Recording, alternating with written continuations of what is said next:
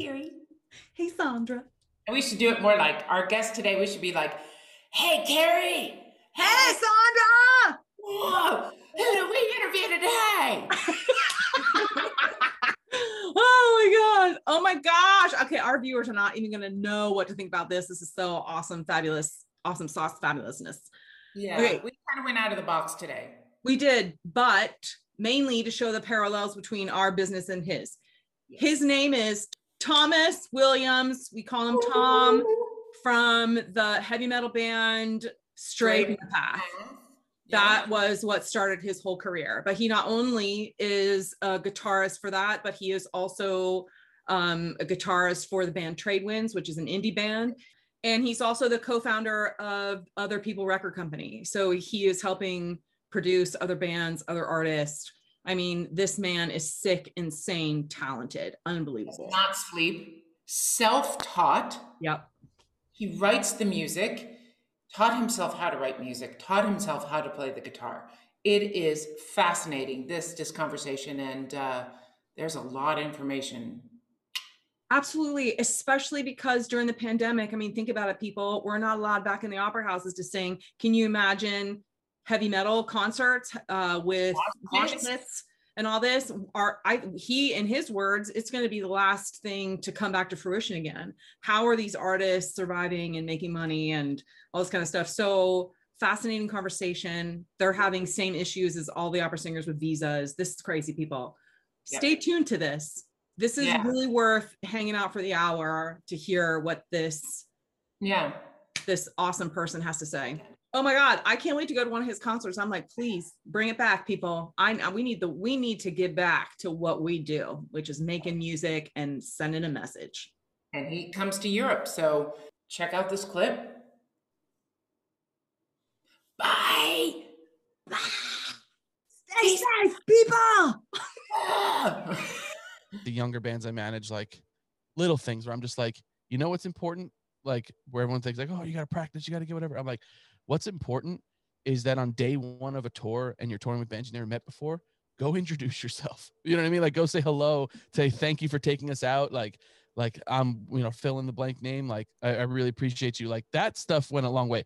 I don't know where I learned that stuff from, but I would always made sure that I was very polite and always was very thankful to the people that helped us out early on. And like I used to do weird things though, like, and this is where I was like subconsciously managing the band early on when I didn't even know. It's like I'd be like, oh, I hear of a tour coming up, like that someone's putting together and we don't have a tour. I'm gonna find his number and call him. I don't know this person, and I would straight up call them and I'd be like, hey, like I play for Stray from the Path. Like here's the record we're gonna put out soon. Like you're doing a tour, I'd love to do it. And they were like, who is this? Like, excuse me, Mm-hmm. So he's do like weird things like that I think that I didn't even think about. Like, it just didn't even cross my mind that this was weird, but I just did it. And, and I think that kind of like, I guess fearlessness or just like no care and like where I would just talk to anyone. Like that's a huge like attribution to have when you're like talking about managing bands or signing bands or anything like that.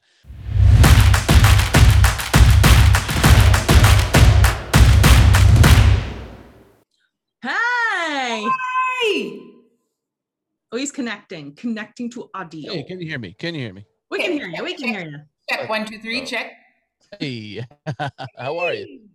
Good. How are you doing? I'm good. That's a heavy sigh. That sounds like I'm good, but I just literally. What did I get home? What's today? Sunday? Yeah, Friday. I was gone from July 1st till Friday, which is only 2 weeks in a day, which isn't so bad. I'm usually gone longer than that, but haven't been gone in 2 years. And we were doing like 10 a.m. to 2 a.m. like sessions, and I'm just fried. So I'm just like, this is my first weekend of doing nothing in a long time. So like, if you hear the sigh, it's just because I'm like, what day? Thanks for joining us because it's. Oh no, of course, yeah. I'm not I wouldn't have done this if I didn't think I was ready. You know what? Hi, I'm Sandra, but hello, Sandra. I just got back to doing a full opera schedule too. Like I had only done one performance here or a concert there or blah, blah, blah, but not a full run of an opera. And I got to tell you, my body's going, fuck you, Sandra. Yeah, I bet. I literally fear when I go back on tour because I'm just going to be like, I'm going to be dead. So Well, more power to you. So- Glad you get into it sooner than I do. What were you doing sessions for? Is this a new album? Yeah, so we did it's weird. So we were like looking for things to do because like a year ago, maybe a year and a half ago, I mean, I didn't even know if our band was gonna make it, because it was like, our drummers in England, our singer who is American was in France, and then our bass player's in New Jersey, and I'm here, and no one knows what's gonna happen in the music industry, and especially like metal shows are like, hot, sweaty, everyone all over each other, so it's like, are these ever going to come back, so like we were searching for stuff to do, and we had a song off of our 2017 album that didn't go on the album, and it had no vocals, so we were like, we have this just sitting there, let's record some vocals and go over it. And then we did it, and we were like, this is cool, but like we might as well just do a new song. Like this doesn't even feel like our band now, it's 4 years later. Then we did a new song, and we're like, oh, well, if we're going to do a song, let's write a bunch of songs. And then we wrote 5 songs. We're like, we should put an EP out. And then we sent it to our drummer, who couldn't even be there for it. And he was just like, this is like our best stuff. This should just be the start of our next record. And we were like, cool. So Cool. it started from a B-side to a single to an EP, and then just became our full length. So back in November of 2020, we did half of it, and we just went back to do the second half of it. Amazing. So yeah, it's a new record. you record all together? Because I made a CD before where everyone else had done it. We had all done it remotely. We just listened to the tracks, and one by one they kept adding the voices. Do you do it all in the same room? We do it all in the same room.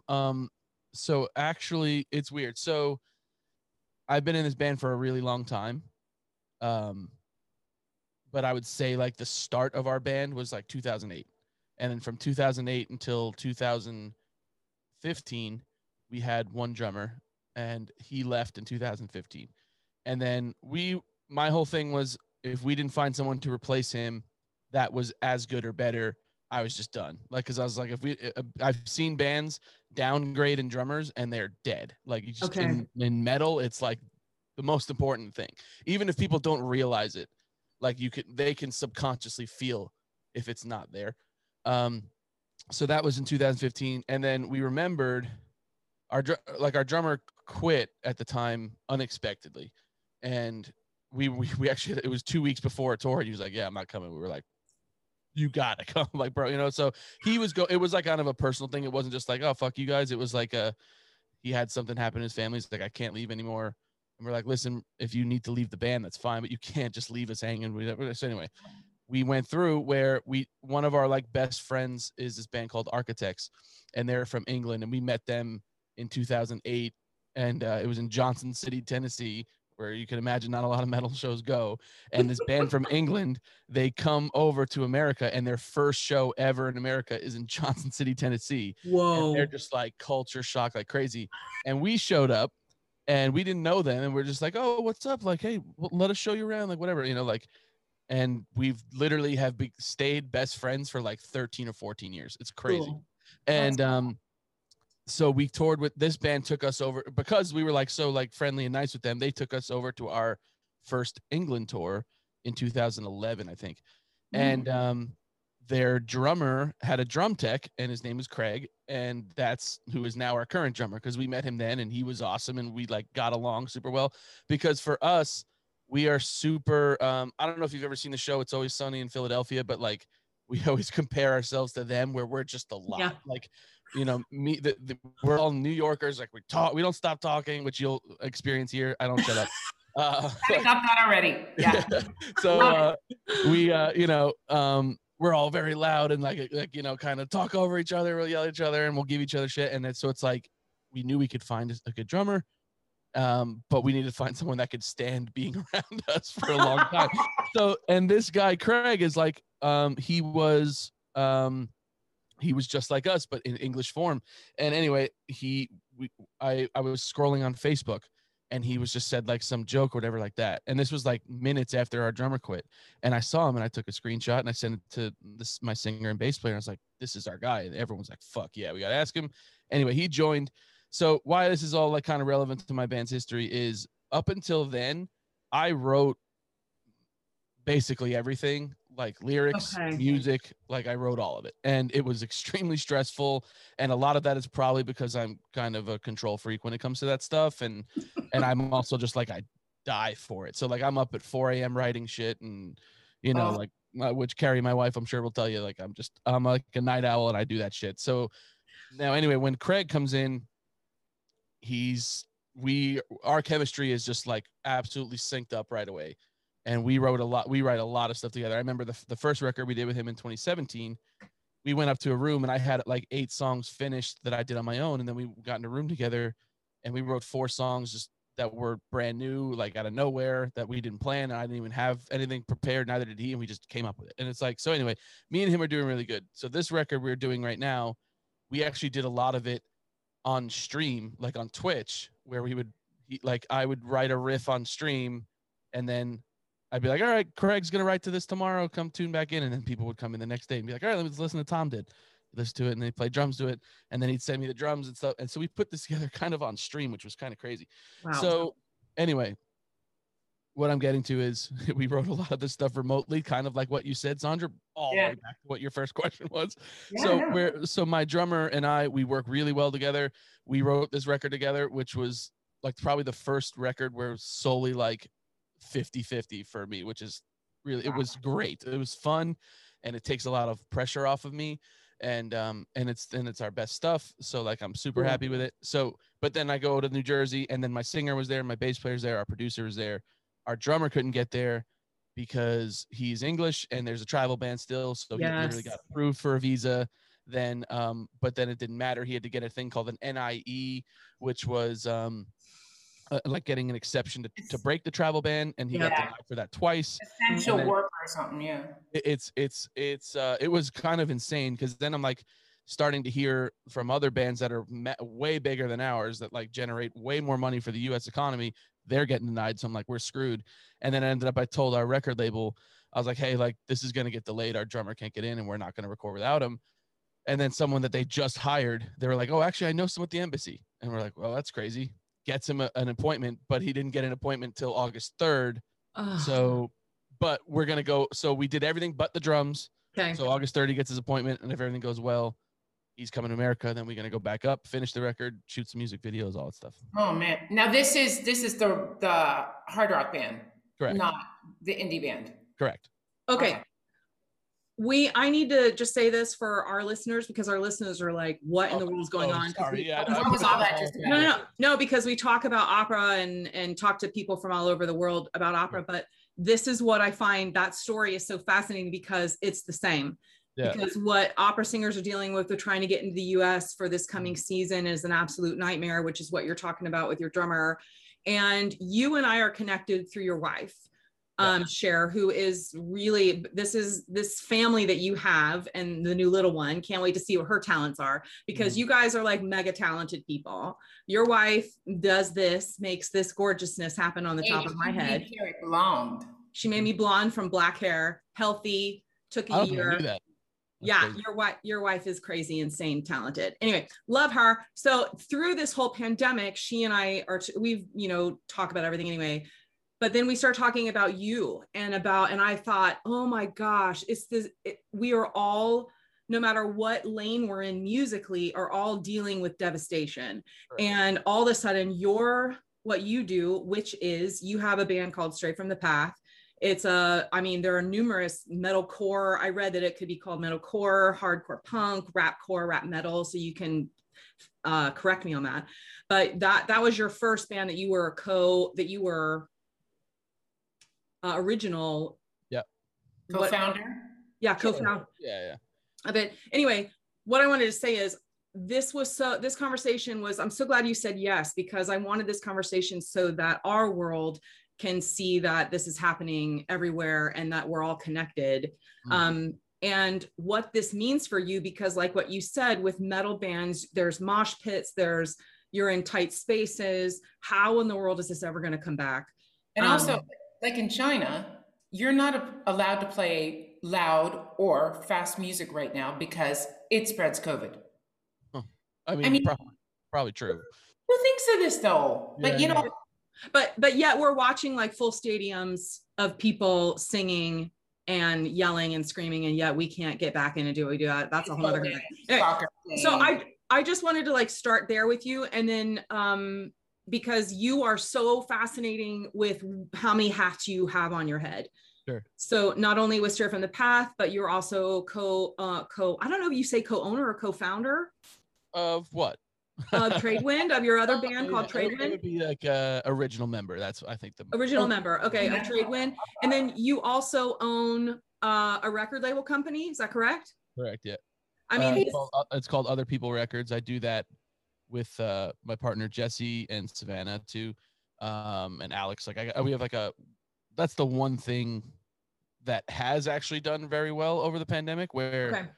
So I also I don't know if I cut you off and started talking before I was supposed to. No, you're totally great. I just needed to like preface, and I talk a lot too in like roundabout and dyslexic ways, so it drives Sandra crazy. I know, but that's why we get along though, like because it's like you're like you said, we're like the same. Like when I talk to you, like even when I first met you, I was like, that's just like me. It's crazy.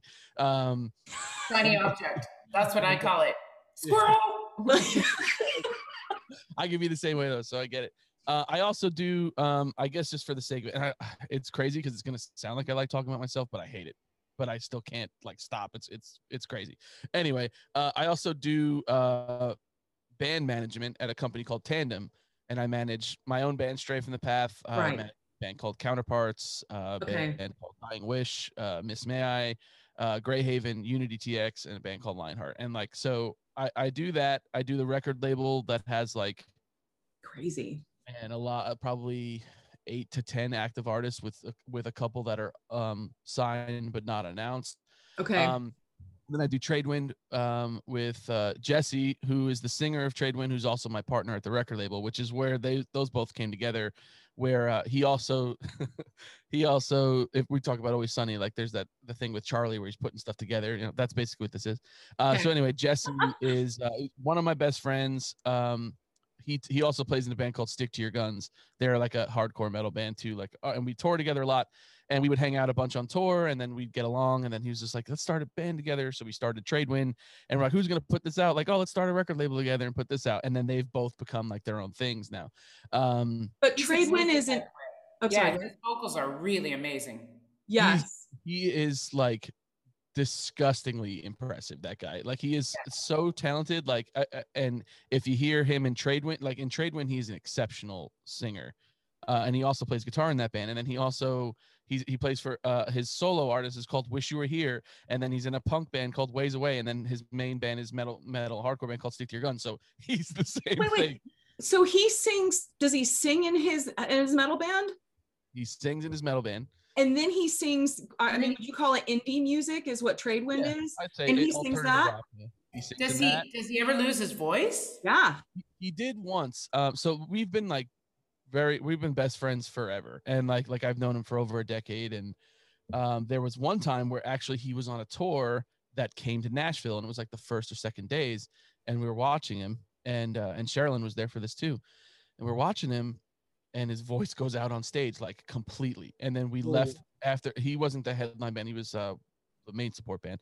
And so after his set, we left, and we were in the car, we were going to get food, and he couldn't literally make words. And I was like, whoa, he actually made 2 words to me. And like the words that he could speak out to me that was like this. It was like that. He was, I'm scared. And I was like, oh fuck. Like, holy shit, this is real. Yeah, I was like, this is real. So they actually ended up like the only tour they've ever pulled off of in their lives was that tour that I saw him on. That was like maybe 2016. But other than that, no, like he's good now. Like he just learned, like, you know, sometimes when it comes to hardcore metal, sometimes you like people like hear like, oh, you're screaming, like whatever. Like there's techniques to do that. And some people just like, even myself, like I'll do backing vocals for my band.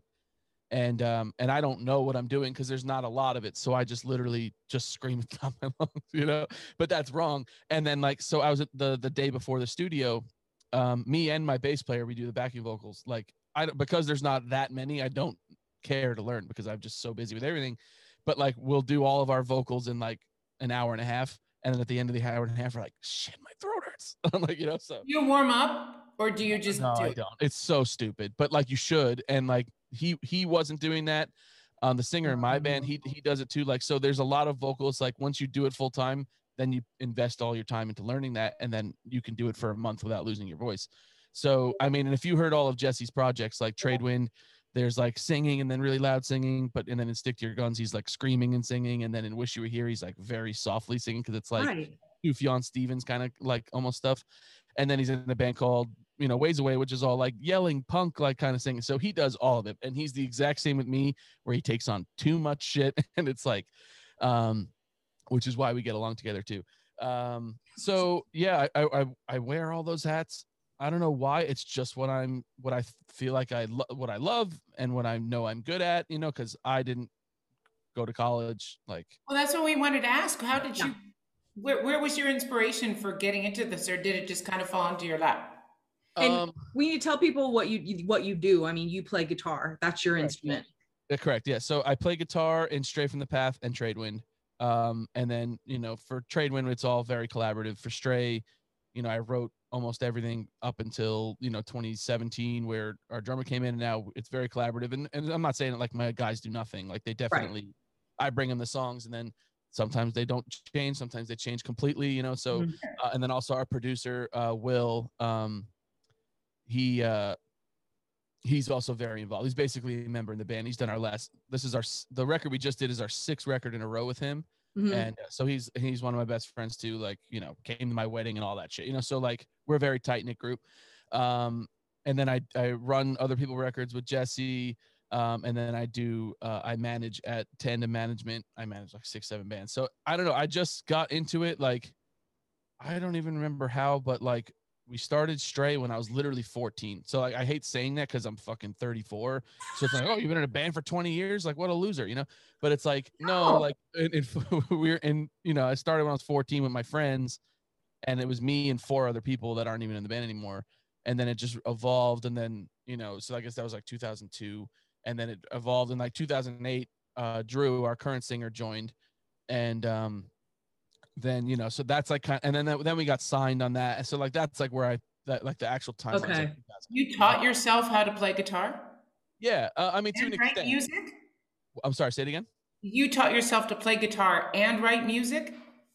Correct. Yeah. So I would attribute a lot of that to. So when I started Stray from the Path a long time ago, we had 2 guitar players, and the other guitar player's name was John, and still like my childhood best friend, and we still talk and shit. And, I always will consider him like a brother, but, he taught me how to play guitar, like kind of like, Mr. Miyagi kind of style, where I didn't even know.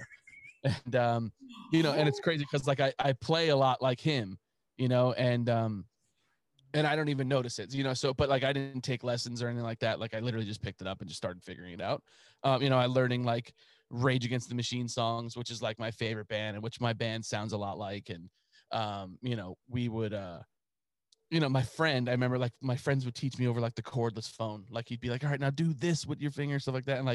And I would learn to play Rage songs. And then once I could play a Rage song, and then another Rage song, and then another Rage song, I'd be like, oh, I'm the best, and then you start like kind of figuring out. And then now that I've been playing guitar for as long, I'm like, with the exception of like the solos and the weird stuff that Tom Morello does, they're not that hard. You know what I mean? So it's like, but because Rage was such a like iconic band and like gods to me, like I was like, I could play what he's playing, I could play my own stuff, and it just kind of unraveled from there.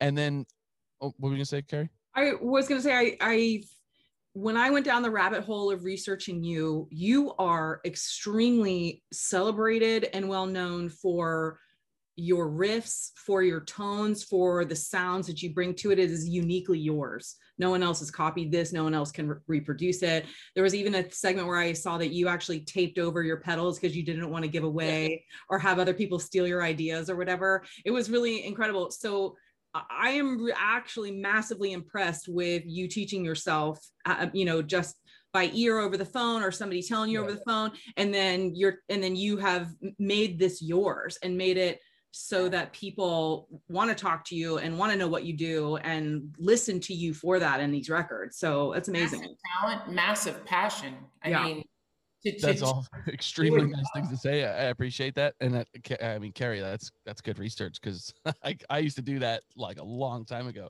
Because I used to do all these like weird they're definitely stuff that I've made on my own, and like stuff that I think are definitely proprietary to mine and my band. But it all stems from like Tom Morello for sure, where I watched an interview Tom Morello did with Guitar World, like, I don't know, 15 years ago.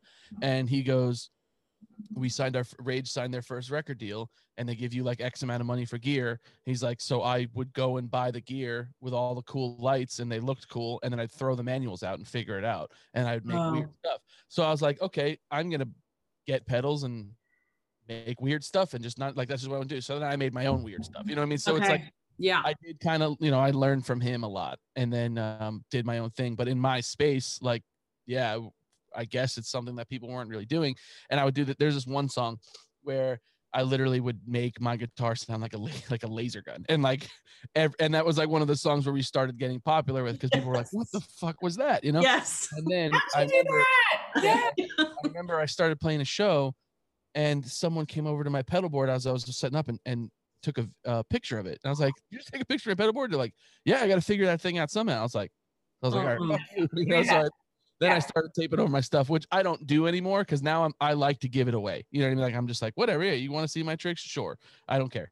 But you're established now, it's like people know who you are. But at the beginning, that's like somebody copying our vocal technique or listening to us warming up, and it's very individual, and it's very private in a way that, you don't always want to share. That's what makes you special in your own way too. It's like where everyone is, but I started to look at it this way, where I'm like, okay, I saw the Tom Morello video that inspired me to go do my own thing.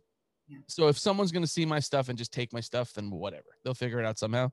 But if they see my stuff and then it makes them want to do something different, that's cool. Yeah. And if they want to innovate off of the stuff that I've been thinking of, awesome. And I'm very much like now, like, so I've been a full-time band touring 6 or 7 records out. Like, it's time for us to pass the torch a bit. Not saying that we're like slowing down, you know what I mean? But like a lot of bands would, when we were young, like the bands that I looked up to would start to take us on tour and teach us stuff. And like, it's a natural part of the music business, I think. You've learned and you've probably gleaned so much information from other people, and it's history to just pass it on, right. and without even knowing, like completely like completely subconscious, what I mean, where I'm like learning stuff. And that's why like if I manage bands too, like the younger bands I manage, like little things where I'm just like, what's important, like where everyone thinks like, oh, you got to practice, you got to get whatever. I'm like, what's important is that on day one of a tour, and you're touring with bands you never met before, go introduce yourself. You know what I mean? Like, go say hello, say thank you for taking us out. Like I'm, fill in the blank name. Like, I really appreciate you. Like, that stuff went a long way.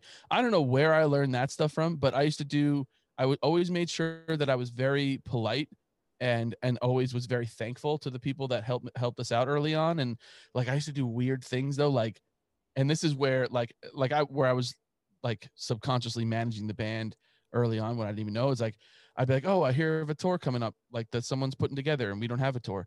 I'm going to find his number and call him. I don't know this person. And I would straight up call them, and I'd be like, hey, like, I play for Stray from the Path. Like, here's the record we're going to put out soon. Like, you're doing a tour. I'd love to do it. And they were like, who is this? Like, excuse me, Mm-hmm. So I used to do like weird things like that I think that I didn't even think about. Like, it just didn't even cross my mind that this was weird, but I just did it. And, and I think that kind of like, I guess, fearlessness, or just like no care, and like where I would just talk to anyone, like that's a huge like attribution to have when you're like talking about managing bands or signing bands or anything like that.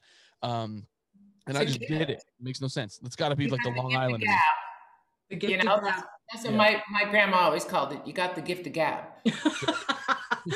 I think that's really actually important, especially for we've got a lot of young artists, up and coming young singers that watch what we do.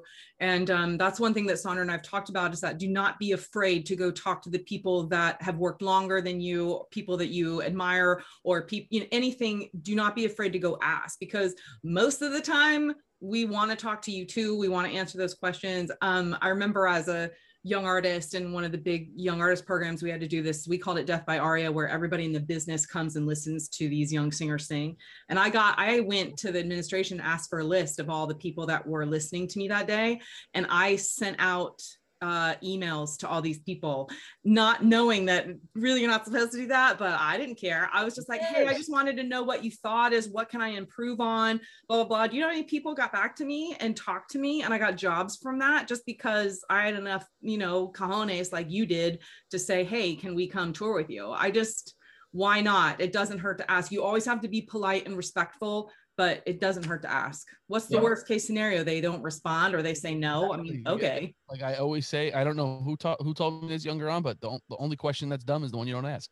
Like the worst thing to say is like, who's going to go ahead and be like, you know what? Fuck you. This is against our lines, like of code. You can't be emailing us. Like, don't reach out. It's like, no one's going to say that. They'll either ignore it or they'll get back to you and be like, hey, this is really nice. Thank you. Like, here's what I think, like you care about what I think. Like they like that, like, so no, the worst thing they can say is no. Right. Exactly. And that doesn't hurt your ego because nothing gained, nothing lost, nothing gained. I mean, just there you go, girl. Okay. Talk to me about what the future is for not Tradewind Band, but for Stray from the Path as far as live performances. What does that look like for you? So I gotta admit, I'm definitely getting a little scared this week because I saw a Foo Fighter show at the Forum got canceled. The Yankees Red Sox game got canceled the other day. Yeah, the cases are all crazy again. I'm like, fuck, don't do this to me. But here's the thing: they're not going to lock down again. Like the country would freak out. And so I don't know. I mean, we have a festival in England in 6 weeks. I don't have any plane tickets bought. I don't have anything. I got nothing because I'm just like, if the second I buy a flight and then the second they cancel it and then I go, can I have my money back? They go, no, you can have a flight credit. And I got money sitting there for flight credit that I don't know when I'm going to use, So I haven't bought shit. Then we have a tour in February of next year. And I mean, that's like, we are the one of three. So the opening band for like an arena tour over there. And it's like Europe. In Europe or in England? Europe and England. Yeah. Well, I forget they're different now. So yeah, Europe and England. And it's like 5,000 to 6,000 capacity rooms, like big stuff. So it's like, and those tickets are selling. That's the thing. Tickets are selling for everything like crazy. But yeah, like, let's go, right? But I'm like, okay, I hope so. So we do February of next year, and then we don't have anything until August. I can help you with. So, and then in August. Sorry, my watch just answered you. Somehow, something you said like went to Google or Apple or whatever, and it started answering you. Okay, I'm so sorry I interrupted you. Anyway, touring England, February. Are you nervous about it? Are you nervous about performing with that many people? No, I bring a mask with me everywhere. I'm fully vaccinated. My band is either fully vaccinated or going to be. So is our crew. So I'm like, what else do you want me to do? You know what I mean? Like, if you tell me like it's jump and I'll say how high, I feel like it is our duty to keep the people that go to the show as safe as possible. And if getting vaccinated is one thing, then cool. We've done it or we'll do it. So I don't really worry about getting sick. I mean, I don't know if either of you did get sick over this past year and a half. I did too. It definitely sucks. And like, the thing is, like, I was sick for like 20 days. I couldn't imagine being away and being sick for 20 days. And like, so that's one thing. So, I'll carry a mask with me everywhere. And I mean, I don't really know what's going to happen. I don't know about like, cause normally like, I also will go out into the crowd and just talk with people and like, and I don't know how I'm going to feel about that. But I definitely miss it. I'm not nervous about going back. I'm more of just nervous about going back. And let's say I play 5 shows and they go, oh, you got to go home. Cause that happened to me. Like for a band I manage, they literally, they're a very young band. They're called Unity TX. And they're from Texas and like, they've never been on a plane before kind of stuff. And like, they literally had a European tour on March 11th. So they flew on March 9th, landed in March 10th, played Oh, one show March 11th, and then had to leave the next morning. And oh, it has destroyed this band, destroyed them financially, spirit, like why, like they were set, like they had a year that like a band like that could, couldn't pay for. And they had all this like hype in the world and all this stuff, and then it just killed them. And then so like that, them having to go through that, which I had to go through with them, was a absolute nightmare. And so I get very worried about that, of like, because I also know bands. There's a band from Australia that came over and played one show in LA, and like it was a big show, like 1,000 people, like that's a big deal for an Australian band, right?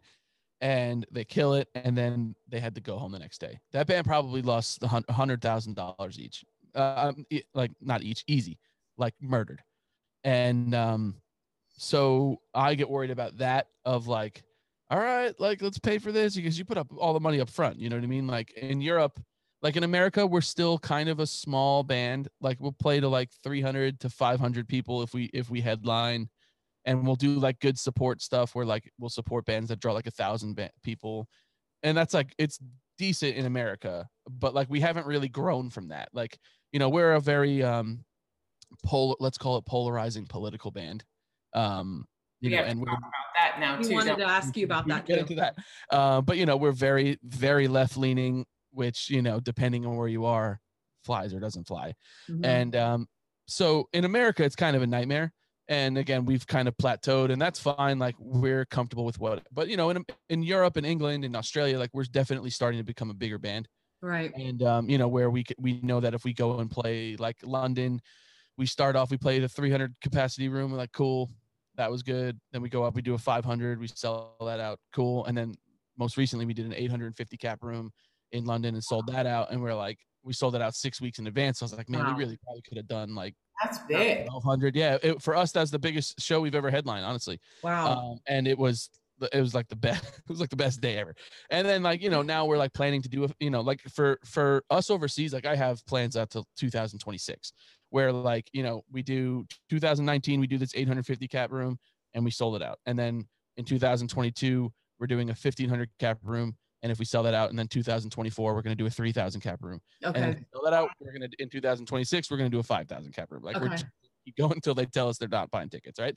And so overseas we have to fly. We need to get work visas in some places. We tour in a tour bus, which you have to pay up front for a deposit.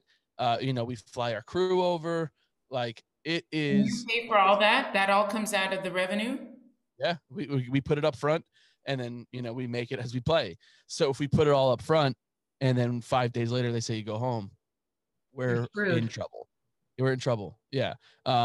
So that's what worries me. I'm not scared of being sick. I'm not scared of, like I obviously don't want to be sick because it was terrible. But like that. So I'm more worried about, because the thing is, we've gotten zero help from the government. I've been waiting on unemployment since July of 2020. Because the thing is, like, I make my money, like the record label was a money pit up until the pandemic, honestly. And then the pandemic, it did really well. But then my management, which was my main income, and then Stray from the Path, which was my main income, those are both dead. So it was good that one business at least did well, and then the other two suffered. So I haven't gotten any help, like, which it's like, obviously I'm fortunate. My wife does well, like it's not like we were out on the street. So I try not to like complain about it, because I do know people that were, the people had to like move back with parents and stuff like that. And so I'm very fortunate in that case, but I do pay taxes, and I'm like, that's supposed to be there for me if I needed it. I've never used unemployment in my entire life. Yep. And that's why I was like, okay, so now I'm actually unemployed, and they've just been absolutely, like, the last time I talked to unemployment, like they're like, oh, it's all been escalated to priority, and we're you know, Ask Gary about it. She can help you. How many hours did you spend on the phone, Gary? And you can't, 8? I mean, like you, when you call, they boot you off after 20 minutes. So then you can sit in a chat. I sat in it waiting to talk to somebody for 8 hours one day on a I've chat, done that. and then it's closed. So Yeah. then the next morning I thought, okay, we're just going to I'm going to get up at 7 and just start hitting it. And I don't know if this was divine intervention or whatever intervention you want to call it, but the girl that answered the phone was an opera singer, young opera singer. And she was like, oh, I totally understand what you do. Hold on, let me go look through this stuff. And it was just a matter of clicking, getting rid of red buttons, getting rid of red flags, and reissuing it. I could have, I don't even know her name because she, you can't do that. But I could have reached through the phone and just hugged her. But yeah, like the amount of times like I've 6:59 with the number ready to go and I'm ready to press it. And then as soon as it goes 7, hit it and then go 1 and then 3 so that I could join the queue right away. That's the only way I could talk to someone. And then they tell me every time like, no, it's all good. It's waiting for an adjudicator to look at it. And I'm like, who's this fucking adjudicator? And they're like, yeah, they're like, oh, we can't give you the thing. I'm like, well, I was like, yeah, I bet, because they're fucking the devil. Yes. So I would do this, and I'm like, all right. So the last call I had was actually this was on chat, and so it wasn't the last because I called afterwards, because once they said it, I was furious. They said in the chat, oh, it's currently under review to find out if your business was affected by the pandemic or not. And I said, like, name another fucking industry. Name another one. Name another one impacted worse than music. Name one.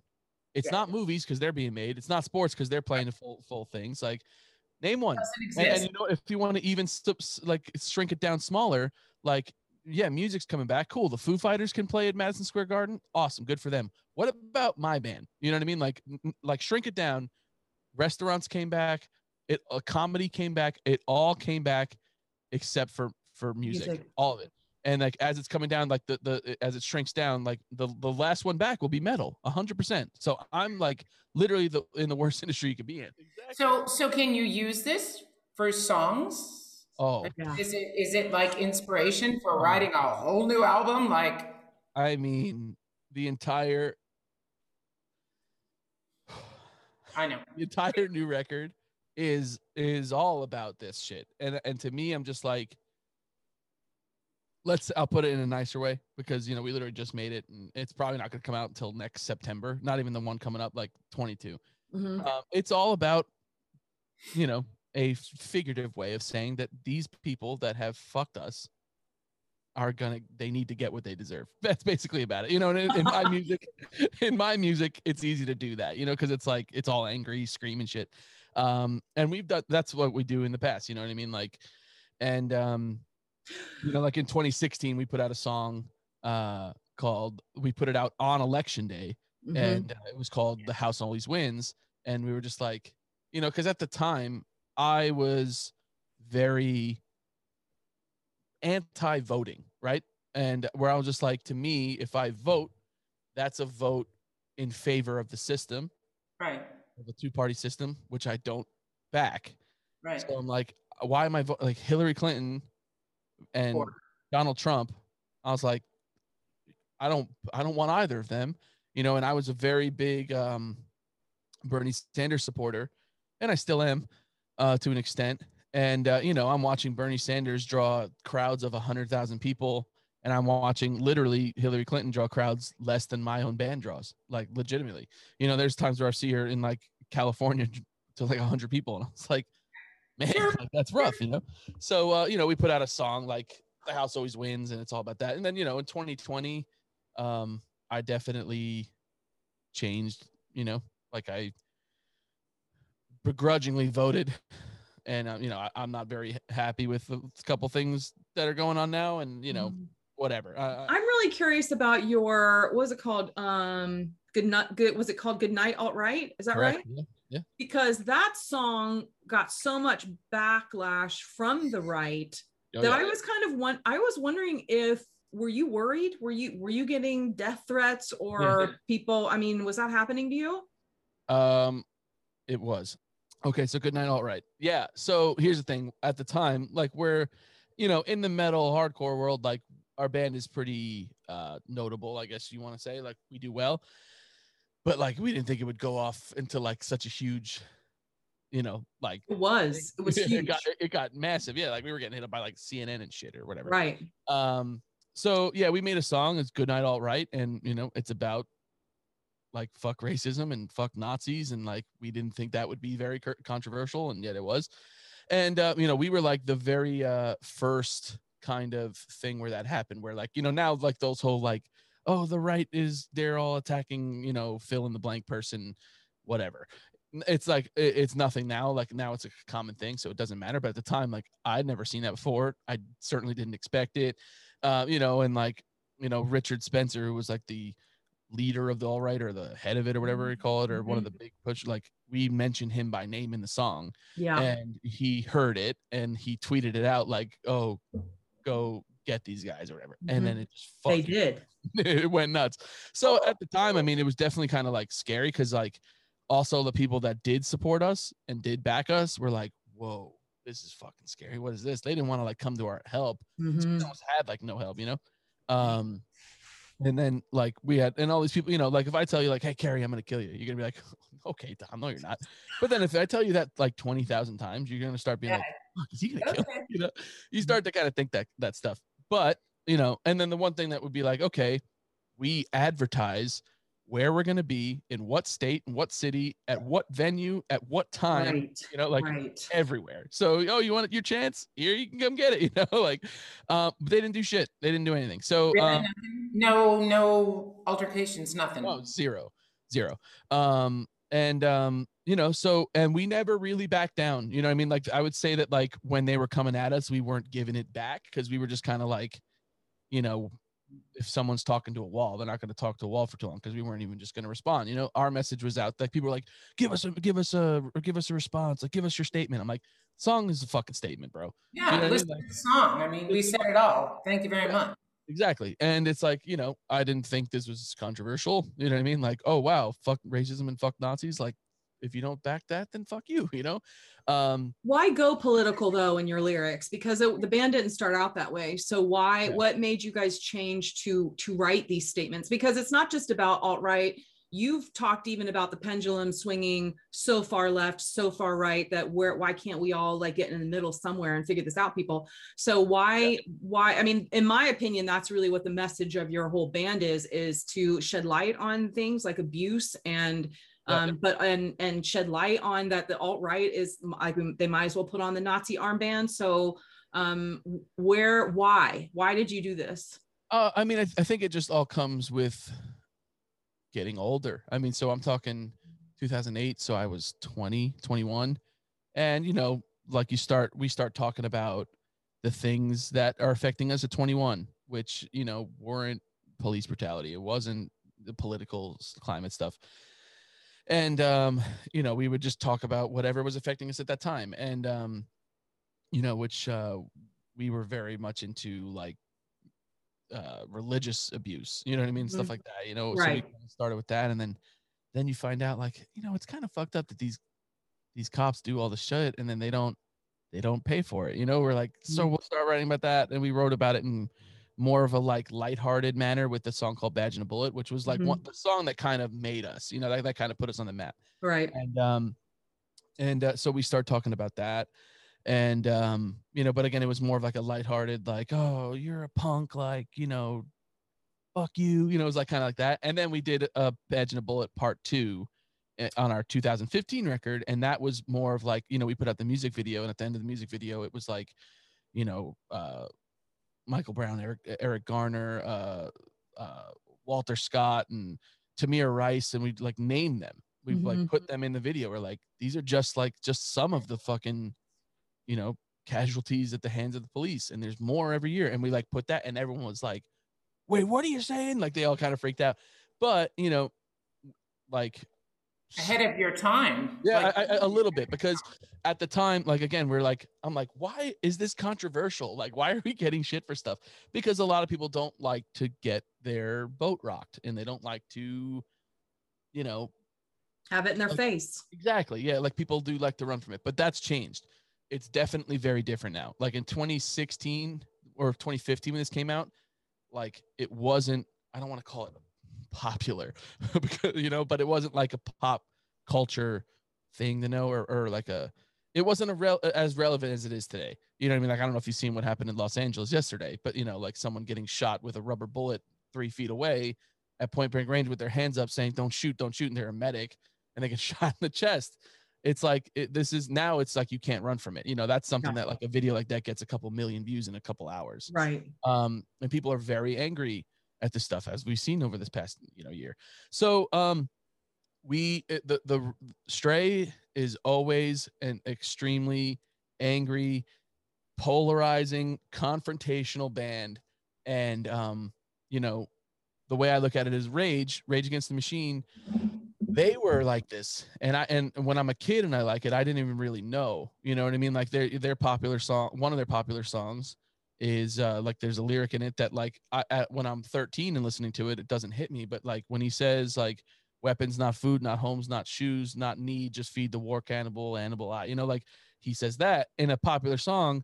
And I just sing it because it's popular. But then I grow up, I'm like, Whoa. weapons, not food, not homes, not shoes, not need, just feed the war cannibal. And there's another song that they put out called No Shelter, which was there was the Godzilla movie back in the day.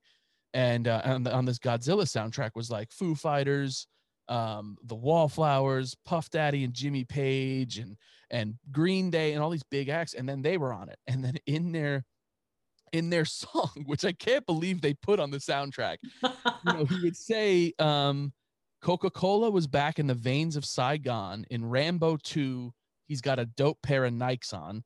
Godzilla, pure motherfucking filler. Keep your eyes on the real killer. Cinema, simulated life, ill drama, whatever. And then the chorus was, or like the main part was, Americanized, view the world through American eyes, bury the past, rob us blind. Like this was on the Godzilla soundtrack. On the movie. Yeah, on the Godzilla movie, they say Godzilla, pure motherfucking filler, keep your eyes on the real killer. And then it says like the thin line between entertainment and war.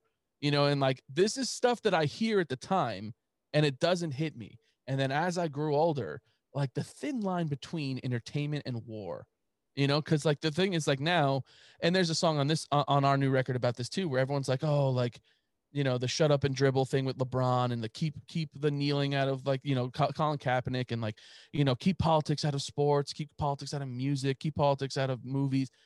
Everything is political. Everything. And, it's political when like, oh, you want to keep politics out of sports? Why do I stand for the national anthem? Why do they do something for the military? Like, you know what I mean? Like that's all political stuff that people don't realize. And it's all stuff that's just put in your faces, So it's like, it is political. Everything's been done for so long, people never questioned. Exactly.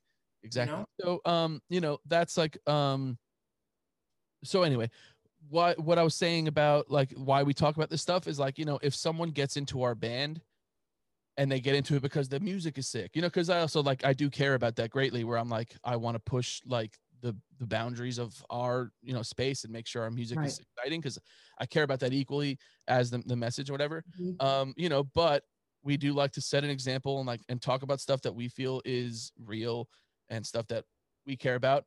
And sometimes people get into our band just like I did for Rage, and then they don't notice what we're talking about until a couple years later. And sometimes that goes very badly for us or very good for us. Mm-hmm. And, in other places, like outside of America, like people agree with everything we talk about, which is why we start to get bigger in other places than we do in America, where it's like we play Denver, which I guess is a kind of a more left-leaning city, and we do really well. And then we go to Dallas and it sucks. You know what I mean? So it's like, that's just kind of the stuff that we have to deal with, which is fine. And that's something that we take on, but we like to set an example and like, raise money when we can to help people, or like, we've gone to like Africa before with 2 different organizations, and like, helped raise money to, to help people out. Like, like there's definitely more we can do, where I wouldn't say that like, we're the fucking, gods of activism or like that. You know what I mean? Like we still like, again, I work in music. Like I have a family, like I can't. Sure. No, but you did a lot.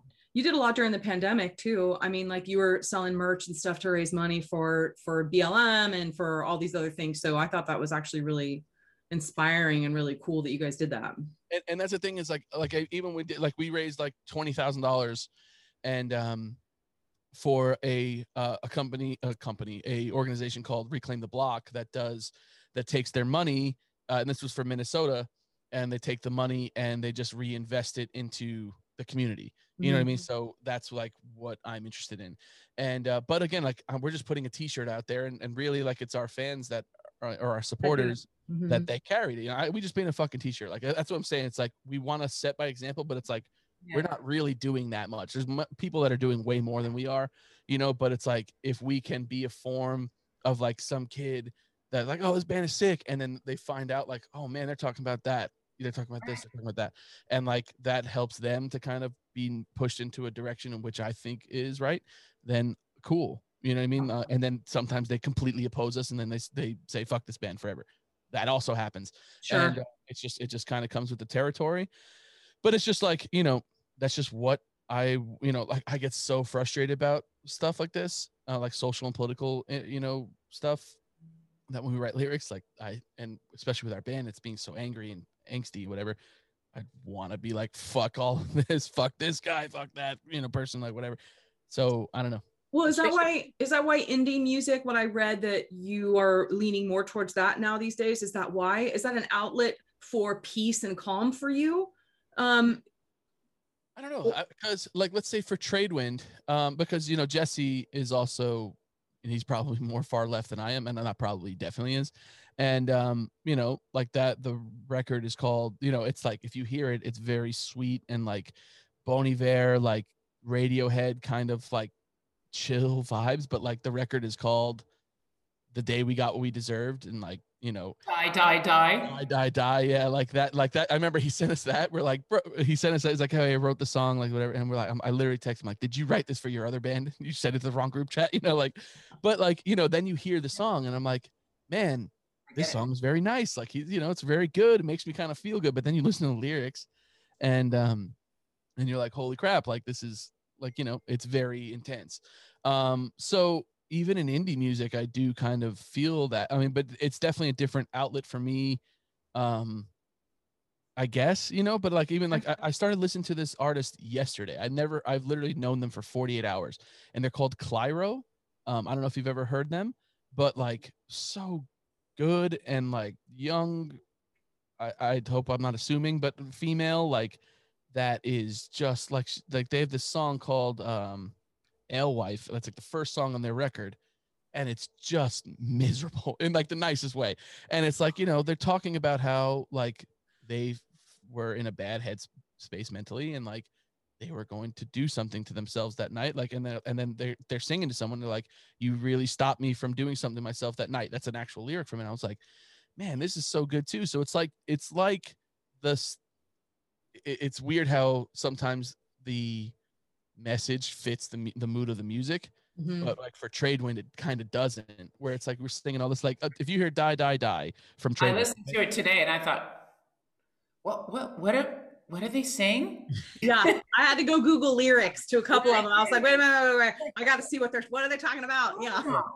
But I've made like, you'll say like, I've made my mind, it's me or my, or it's die, die, die. And it's just like, that's Jesse being like, you know, cause he's very involved in his community, and like he does like mutual aid stuff, and, you know, like feeding homeless people and houseless people, and, you know, getting them the stuff that they need. And like, you know, like his whole thing is just like that. It's like, if you're not going to do shit for me, then fuck you. And I'm going to do it. And I'm going to help us what I can. And like, right. You know, so he puts that like kind of mood, but it fits the song. Like if you listen to the song, like if like a completely like unaware, like put the song on and it's nice out, it's like a song you drive to with the windows down and it feels good, you know, like, but like the lyrics are miserable, you know what I mean? So it's watch the video. What's up? And watch the video. He's killing us. Yeah. But look at what would we do? Let us think this pandemic, if we didn't have the arts, if we didn't have this medium, if the government didn't support arts, which they don't, they literally don't. what outlet would people have Right. for all of their thoughts and feelings and emotions and aggressions or happiness or all of that? And I wish that the governments around the world, not just US, would realize that the arts are our way of releasing all of this anger and aggression or happiness or emotions, Yeah. and that we're important. Yeah. I'm glad you brought that up because one of the three of us said it like a while ago and we kind of didn't touch on it. And this is what I want to get to. It is, and I'm not trying to complain again because it's like I love what I do and I do it regardless of money. Having said that, like I unfortunately live in a capitalist society where it's like it's needed to do shit. Now I have a daughter and family and stuff like that. So it's like sometimes you need to think about money. But I've never make decisions based on money. I never write a song based on money. I just do it. And I just got lucky that other people can resonate with it. But you know, I like Spotify Hmm. pays 0.004 per stream. And it's like that is nothing. Like it is literally nothing. And so it's like, and that's where the majority of people take in their music now is from Spotify. And I'll get paid fucking literally nothing from this. And and I was even talking about this like a couple days ago with our producer and our producer's wife who works in digital music, and she works with like massive artists. Like I think she works with two, and it's Bad Bunny and BTS, who are two of the biggest bands right now in the world or artists in the world. Wow. And I forgot. So we were just talking about how insane it is that how little everyone gets paid, and she brought up, oh, they're actually working on this thing called Spotify Discovery, which a band can forfeit their royalties in order for better placements. And and more, yeah, no, it's they're just looking for ways to pay you less than what they're already paying you. And whether that gets off the ground or not, like I don't know, but It's frightening. it's crazy. And it's like, and then our producer was like, you know, if if Stray was as popular as they are now 25 years ago, like you would be in a way different like financial spot, like way different. And because like people were charging, I mean, $12 to $20 for a compact disc Right. that cost 50 cents to make. So Right. like, and that's why like that shit got so out of hand, is because they were price gouging everybody.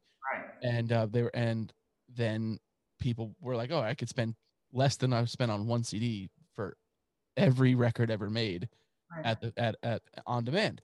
Um, and then everyone could say like, oh, well, with the streaming stuff, then your band wouldn't be as big, which that could be true. I don't really know because to be honest, we for the longest time never been in magazines, never got on the radio, like nothing. Like we made our career off of touring and off of having a fun live show and being interactive with our fucking supporters. Like that's how I feel like we've made it. I mean, it's hard to speculate whether it would be good or not. Um, but But for instance, the largest opera house in the United States, in New York City, the Metropolitan Opera, sure. they have not raised the top fee for us artists in 20 years. Oh, How can we keep doing what we're doing without some, I mean, housing prices have gone up, food prices have gone up, travel has gone up, but yet we're still capped at a stupidly low amount. yeah. I don't know. It's because, yeah, I guess because we're all stupid and we'll all I do it. We'll all just keep doing it. we Like, well, that's where I just kept with all the negotiations that happened with the Met for pay cuts and all that kind of stuff. I just kept thinking, no one is realizing that the power actually lies within the artist. oh, And if everyone banded together, that's where the difference can be made. But I don't know if actually everybody could band together. I wondered through the pandemic. At first, it was 24 hours, and I thought, no, let's make it a damn week. Like, if you remove music from the world for a week, how would everybody react to that? And I mean, that's music in television, in movies, in, I mean, your daily life, Elevators. your news. When you listen to your news, there's music behind that. And so can you remove that and then would everybody actually think that this really is important? And so I don't know, it bothers me to hear that about Spotify, because it's the same thing with what we're going, it's very parallel, where we have given our power away, period. It's gone. And the only way to get that back is if somehow we all band together and say enough is enough. Because and they know, like, because it's like, okay, Spotify is going to pay you this, and we're going to work on paying you nothing just for more exposure. And it's like, okay, oh, Spotify hasn't made a profit. Really? How much is the fucking owner of Spotify worth? Yeah. The Opera House is charging more for their tickets. Correct. There you go. Not getting more money. You're not getting more. There was right during the pandemic. So we were supposed to do a tour in May of 2020, and they were trying to plan to move it. And they go, hey, we're going to move it to the fall. And we're like, okay, cool, we're in. They're like, yeah, but the deal's probably going to change for your money just because everyone's got to play ball. It's like, so we're really got to work together, makes work. I'm like, yeah, no problem. That's cool. And they're like, okay, so it's moving here, and here are the dates. I was like, wait, we're playing the same venues? Yes. Is the capacity size downsized? No. Okay. Are the ticket sales cheaper? No. I was like, okay, at a certain amount of tickets sold, do we get our original fee? They're like, no.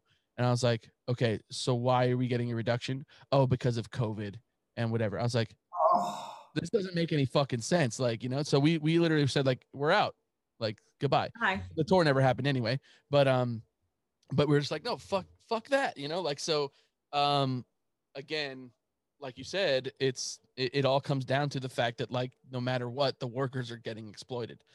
And I made a video that was like kind of a joke, but it's serious. Like, and I referenced Always Sunny in Philadelphia now for the third time on this. But there's an episode, for anyone who's listening that does see it. There's an episode where Danny DeVito, who plays Frank Reynolds, is stuck in a coil at like a children's park, and he's explaining how a pyramid scheme works to the rest of the guys. And he says, like, oh, what it is where all the dickheads in the bottom do all the work, and then all the smart people at the top make money. So, like, there was like a thing with two guys from Spotify, and they're like, oh, let us tell you how royalties work. And then I put that clip in, and I was like, and then everyone's like, oh, this is funny. I was like, yeah, it's funny, but it's also serious. Like, we're the ones, like I'm the one that fucking kills writing these songs. You guys are the ones that are out there fucking, like, doing your thing at like at a elevated level. And it's like, take you out of the equation, take me out of the equation. Then what? What the fuck does Spotify have to do? Like, you know what I mean? So it's like, but they're the ones that keep making the money. And then we're the ones that are fucking at 6:59 a.m. calling unemployment, and I'm still getting nothing. Yeah. So it all comes down to that we literally work in a system that just is not fit for the working class, and the working class is the one that makes the whole fucking world go round. Right. You and Cher were so congratulations on the birth of your daughter, born in 2021. So exciting. Mm-hmm. Has that changed how you look towards your business and the music that you write and the music that you want to sing and play and perform, I guess? It definitely just affects the schedule of it, but I feel like that would have changed regardless of her being born. I think because we literally toured full time from 2008 until 2019. Or I would say January of 2020 was the last thing we did in Australia. Mm-hmm. We toured for, so what is that, 12 years? Yeah. Non-stop. Like, we didn't do less than 6 months a year. Okay. So we were like burnt. So honestly, the pandemic was good as far as like, it was definitely depressing for a long time where like none of us knew if it was coming back. What am I going to do? Like, what do I have without music? Because I was literally like, what do I have without music? I literally nothing. And like, or even like my drummer going through like crazy stuff in his life, and like my singer moving to France and getting a girlfriend in France, and like all this, like we felt like everyone was getting new things, and it was like, man, are we done? Like, we had so much more to do and all that stuff. But then we all started to kind of snap out of it a bit and come back. But then we were just like, man, I value my time at home more, and I don't need to go play the Lawrence, Kansas to fucking nobody. Okay. Or people that don't like us, and right. And I don't need to do I don't mean to single out Lawrence, Kansas because that's actually a beautiful city, but I'm like, like there's just times where it's just like, okay, what are we making merch today? Oh, $400, pay the merch bill, put gas in. Like, not quantity. What's up? Quality, not quantity. Exactly. So it's like, okay, we were doing 175 shows a year. Let's do 75. and tell everyone that we're doing 75. Let's do 1 US tour a year, not 3, and then like when we do a European tour, we do it big, and we don't do it as often. And like we will come and do festivals when we can. And so it affected that. But as far as like, I mean, the music only got meaner even after my daughter was born. And, Okay, that's what I wanted to know. Yeah, that was okay. I mean, it's not going to change that because like, stuff is so awful, and like that's how I deal with it. So cool, love it. My life is not awful, but like life is awful, so it's like that's how I deal with it. Cathartic. That's what I find going on stage is cathartic, because I'm a very happy person, but I love suffering on stage. Yeah, okay. Respect, honestly. Yeah, that's good. Like I like that. That's awesome. I'm the same way of like making like miserable music, even though I don't feel like I'm a miserable person. You know what I mean? Like I'm very fortunate for the life I have, but maybe I feel that way because I have the music where I could feel horrible and the music where I could feel angry. Like, so if I didn't have that, like, there you go. Okay, we do this with all of our guests. We have rapid fire, so it's like boom, boom, boom. Let's see how fast you can answer these questions. Can I start? Can I start today, Carrie? Yeah, go ahead. Are you ready for this, Tom? Let's go. What's your favorite thing to do in your free time? Oh, okay. I'm sorry. I play ice hockey every Sunday, every Monday. I have 2 teams, Eastside Hellhounds and the Honey Badgers. One I skate with. My cousin's on the team, who's like my cousin's like a brother to me. And then the Badgers, I play goalie. To me, that's seeing my therapist, where I go, I play for an hour. And I don't think about my band. I don't think about my wife, my daughter, my fucking finances, my whatever. I think about putting the puck in the net and nothing else. And that's like how I clear my head. So playing hockey. That's awesome. Okay. What is the craziest rumor that you've heard about yourself?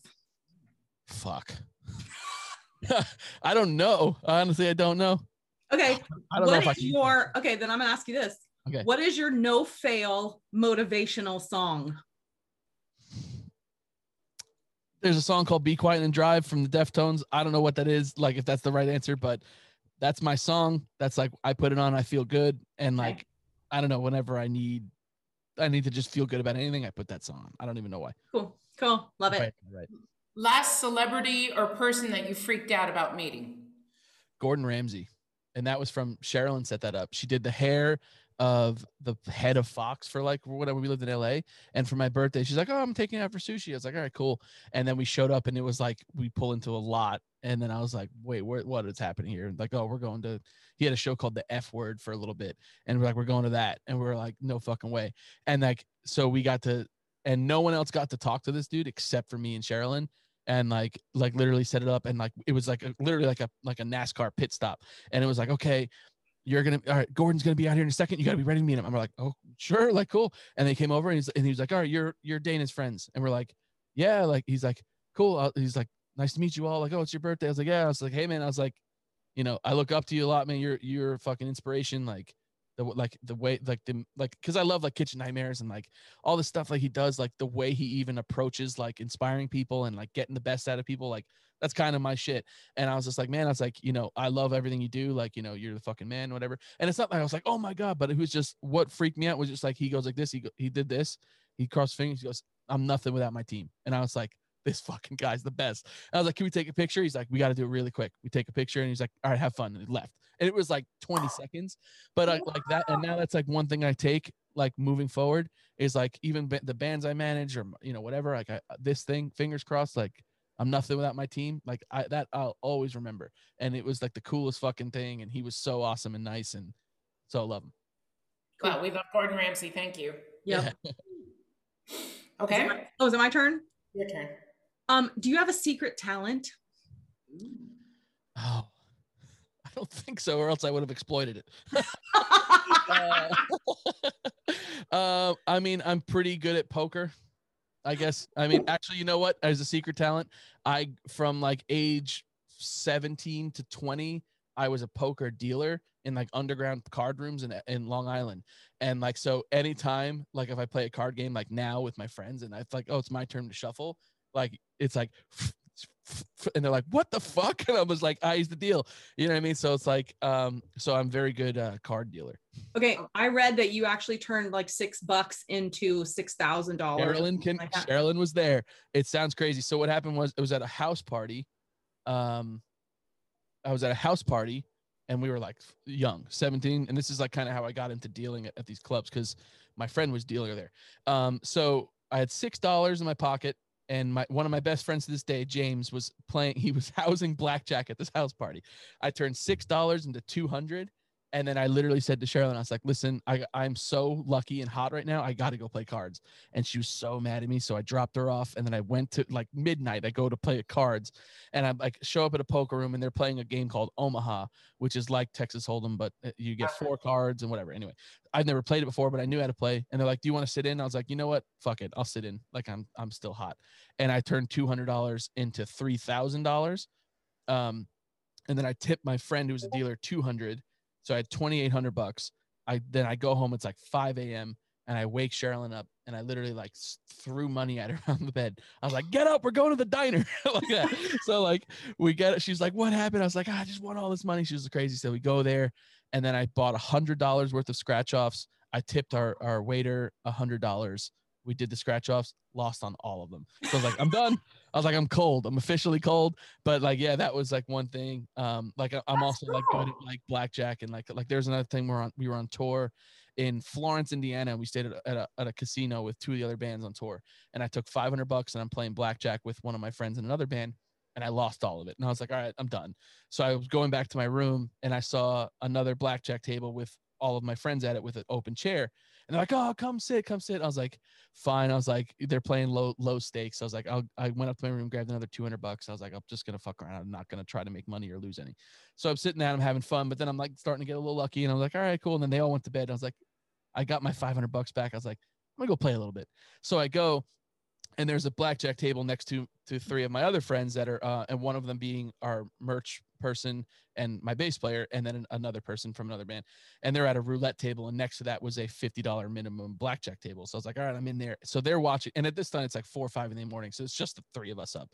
And I'm just like on fire. I'm like, now I'm up like $2,500. And at one point, what they were hand shuffling the deck, and when they would hand shuffle, you'd take a break. So there was one point I was up $2,550. So I took the $50 and I go to the roulette table, which was right next to ours where my friends are at, and the ball spinning, and I just saw red 3, and I put $50 on red 3 and hit red 3. And then, so that was another $1,800 something dollars. I tipped the dealer $50. I go back to my table. I put $50 on a blackjack bonus thing, which is like, if you get 2 cards that are the same and then your dealer gets the same, you get paid 50-1. I just put $50 on that. The dealer gives me immediately 2 4s, and then he shows a 4. Boom, another $2,500. I get up to $14,000 at this point, and I am. Jerry, we need to go play with him. I know. I am screaming in this. Like, I'm going crazy. And then, so what happened was, then I lost like $1,000, like really fast. I was like, all right, I'm done. So I took the 13,000. I put 10 in my pocket, and I said, these 3,000. I'm going to try to win another 7 because I want to win 20. Because again, I just went up, and then I lost it all really fast. I was like, all right, whatever. I'm done. See, I won 10 grand. And the next day I was like, we had to leave for the show. I was like, listen, guys, I was like, at the time I had Citibank. I was like, there's no Citibank for like the next week. I got to go to a bank and open an account because I can't just have $10,000 cash with me. So anyway, that's another thing. So I guess that's your secret talent. I guess that's so. huge. Yep. All right. Well, I'm going to ask, and I'm going to mix it up, and I'm going to ask the next one. All right. What is your favorite swear word in any language? And I have a feeling we both know what that is. Fuck. It just feels so good. I can't stop too, because it's just like every time I'm like, oh, this fucking guy over here. Like, what the fuck? Are you kidding? Like, I just, can't take the New York. You can use it as anything, noun, a verb, that fucker, fuck this. Positive, negative, like nothing, neutral. Like, it's just like, this fucking charger over here is like, it's not working. Oh, what do you want to grab my fucking charger? Like, this fucking charger over here is like, oh, this fucking charger's awesome. Like, it uses all of it. You know what I mean? So like, it's true. It's our favorite cuss word of anybody. So. Okay, now if that's the first word your daughter says, I think you might be in a little bit of trouble. I get that all the time. I was like, I'll tell you this though. It's just like, I try to pull back, but It She's just gonna say it happens. eventually. She'll say it eventually. We'll say it eventually. Okay. Yes, Carrie? Last question. If heaven exists, what do you want to hear God say as you walk through the pearly gates? You have talked much shit about me, but I'm gonna let you in anyway. That's great. I love it. Yeah. Yeah, you fucker. Come on in. This fucking guy, the guy that talks so much shit about me. All right, I'll let you in, but fuck you. There you go. I go, you know, I was wrong. That's I was it. wrong this whole time. Well, thanks a lot for joining us. Yeah, definitely. That was a lot It's of fun. very interesting. I mean, Carrie and I coming from our musical background, and to hear somebody else's story, it's really fascinating. So thanks. Awesome, man. Thanks for having me. I'm sorry I talk so much. I love it. It does our work, right? No, I just, it's fascinating. It's interesting. And I love the parallels in our careers. And I love that at the heart of all of it is how much we love it, how much we are willing to sacrifice and give for the love of it. And also how grateful I think we all are for the talents that we have to be able to do it. So, and to make a living and keep a roof over our heads doing it. So Absolutely. Because the thing is like, even though all the stuff I mentioned sucks for all three of us, like I know there's people out there that would just trade with me in a second. And I wouldn't trade it all either. You know what I mean? Like we're definitely treated unfairly, but like there's a lot of people out there that have given me a very fortunate life that I'm in debt for them forever. Yeah. So like the things where it's like I have to miss the burial of 3 out of my 4 grandparents and the amount of my wife's birthdays and my own birthdays and right. my mom's birthdays, my dad's birthday. Like I miss them all for them, but they've given me more than I could ever give back. So it's definitely give or take, give and take. But yeah, like you said, I'm just fortunate for it. And like, yeah, I have problems, but like my problems aren't actual problems. You know what I mean? Like other people have, other things, but yeah, whatever I can do, I do it. I don't even know. Love it. Really well said. Thank you. Thanks so much, Tom. We get to Thank you meet both you for having me. someday in person. I want to go to, I'm telling you, both of you, like I need to go to your shows whenever they're happening. I'm there. And like, we I need to don't know go if to Sharon yours. wants to go too.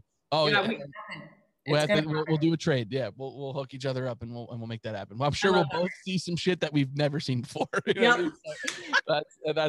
That's what's special is like such like crazy extremes of like opera and like metal. Like I'm gonna experience like something I've never experienced before, and I feel like you guys would too. So it's like we got to make it happen. I think you need some. Yeah, and I think you need some operatic sounds in your metal. I mean, it might change your world, man. It might change your life. I would love that. That'd be awesome. Good job, Carrie. Oh yeah. Nice meeting you. Thank you. Cool. Have a good weekend, guys. All right, thanks, you too. All right, bye.